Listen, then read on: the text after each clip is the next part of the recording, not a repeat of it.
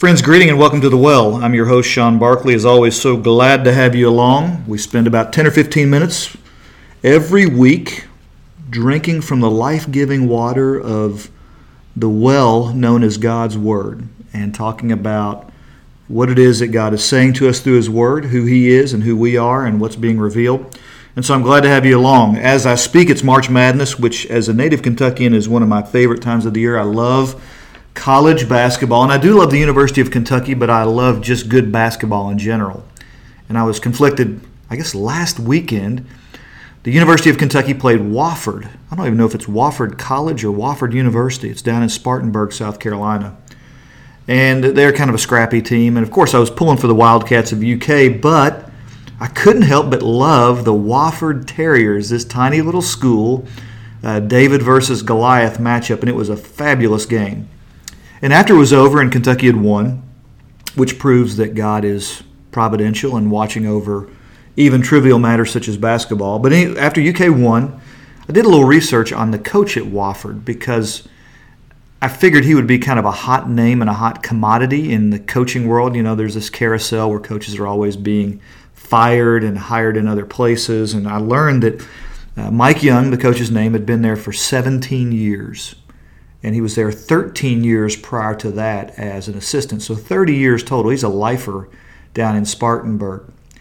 And I learned as I researched his record that his first 6 seasons, he didn't have a single winning season. In fact, one of those years he was 9-20. And in this day and age, going 9-20 is a quick way to be shown the door by an athletic administration. And for some reason, they didn't do that with Young. They stuck with him for 6 years. They did not have a single winning season. And finally, they break through. And now, really, they are a model for these small, quote, mid-major schools because they're able to play against these larger schools and be competitive and even win from time to time. And I love that thought that they stuck with him. They didn't just impulsively fire him. They gave him a chance. They believed in him. They trusted him. And they thought that his way would eventually bear fruit for that program, and it certainly has. And I want to think about that with you today, the notion of having to wait, the notion of having to be patient. Is there something in your life that God is asking you to believe? Is there something God is asking you to hope for, to have faith in? Is there something God is saying, you're going to have to trust me on this? And what I want to do for these next few minutes is talk about the difference between trusting in God and trusting in our own strength. And there's a wonderful example that's found in the Old Testament that's actually quoted in the book of Galatians in chapter 4. God promised Abraham and Sarah a son, but they were elderly people, and it was hard to imagine this was going to happen, but they obeyed God, they moved, they followed Him, and God said, I'm going to give you this nation as numerous as the stars in the heavens. We've talked about that already before. They had to wait 15, 20 plus years. And finally they started to grow impatient. Does God really mean what He says? Can we really believe God's promise? And so they identify Hagar, who is Sarah's maidservant. They get Abraham and Hagar together. They have a son. And really the results are, I don't want to say disastrous, but there's a lot of conflict in the household. And historically, between the descendants of Hagar and her son Ishmael and Sarah and her son Isaac, there's been conflict historically. And the Bible in Galatians, Paul writes that there are 2 ways that you can look at this.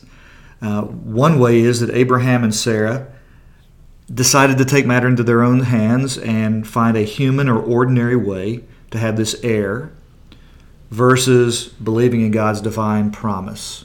And so the ordinary way symbolically is to rely on ourselves, to rely on the flesh. And the divine promise is to rely on God's way. And so while they waited, God took them on a journey. And during that journey, as they moved, they got tired. And they decided to forget about God's way and rely on the human way. And this happens in the Bible.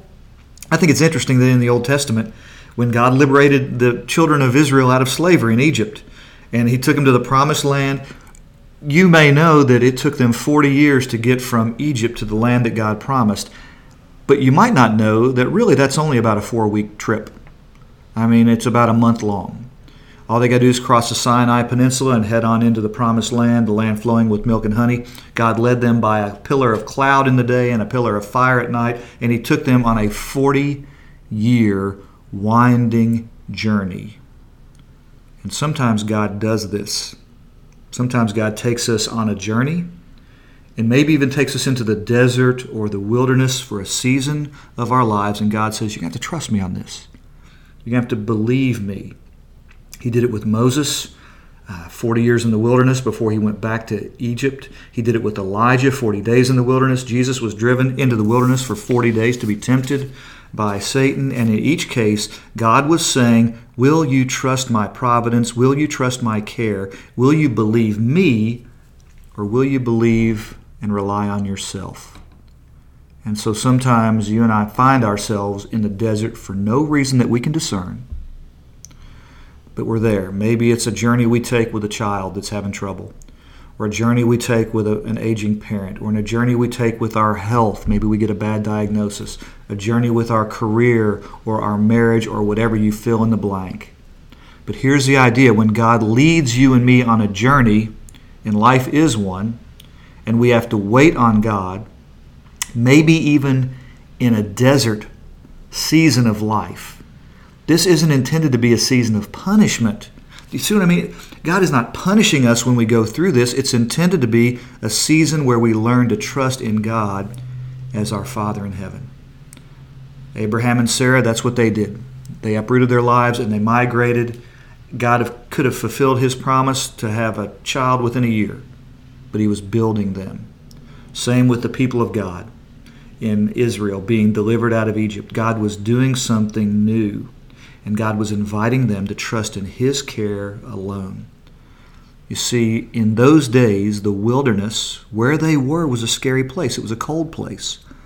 It was a place where humans, out of anxiety, would make all kinds of sacrifices to these mythical gods for protection. And now God's saying, no, if you trust me, I will be with you and I'll protect you. And so if you're in a season of waiting or a season of being in the wilderness, there are a couple of biblical truths I want to share with you. Things to think about as God takes you on the journey. The first thing that God gives you and me on the journey, he teaches us patience. Now, most of us, we want patience. I don't know of anybody who says, I don't want to be patient. I want less patience.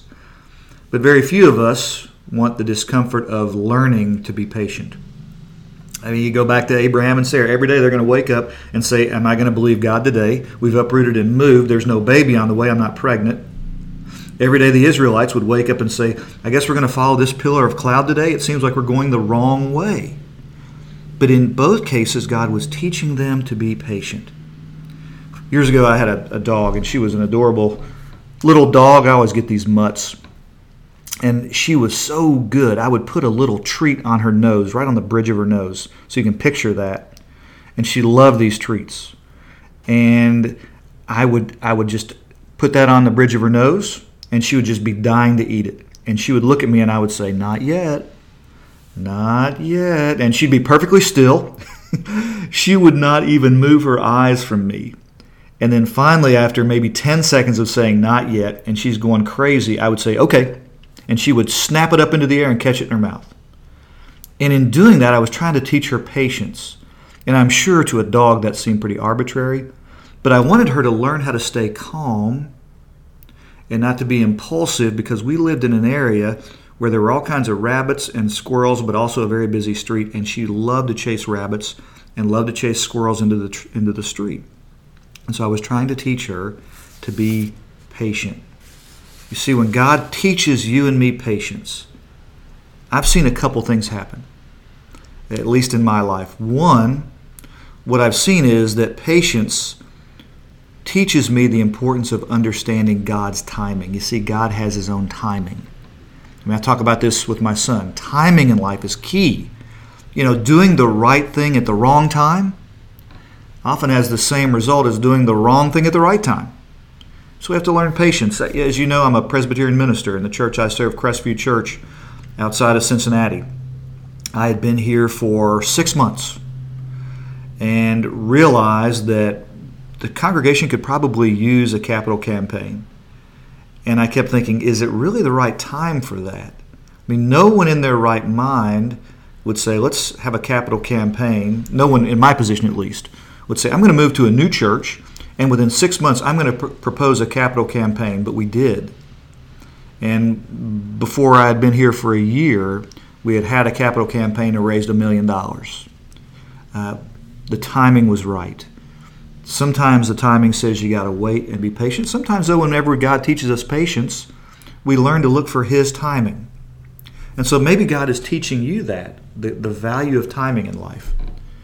Another thing I've seen in my own life is that when God teaches us patience, when we go through one of these seasons of kind of wonder, God, where are you? What are you doing here? It makes us far more compassionate people. You know, I'm around folks all the time who might observe someone doing something that they believe is harmful or wrong. And sometimes the impulse is to rush in and correct that person, straighten that person out, fix that person. And you and I all have that impulse to straighten somebody out, to correct someone, to fix them. And yet when we've been taken on a journey with God, we learn the gift of empathy, and we learn to understand and be compassionate with people. That's what support groups are built on. You take someone who's been on a cancer journey. They're able to help others who are on that same journey in support groups. You take someone who's been on a journey of divorce. They have compassion for others who have gone through the same thing or who are going through the same thing. You take someone who has struggles with their children. It gives them compassion for other people who are going through that same thing.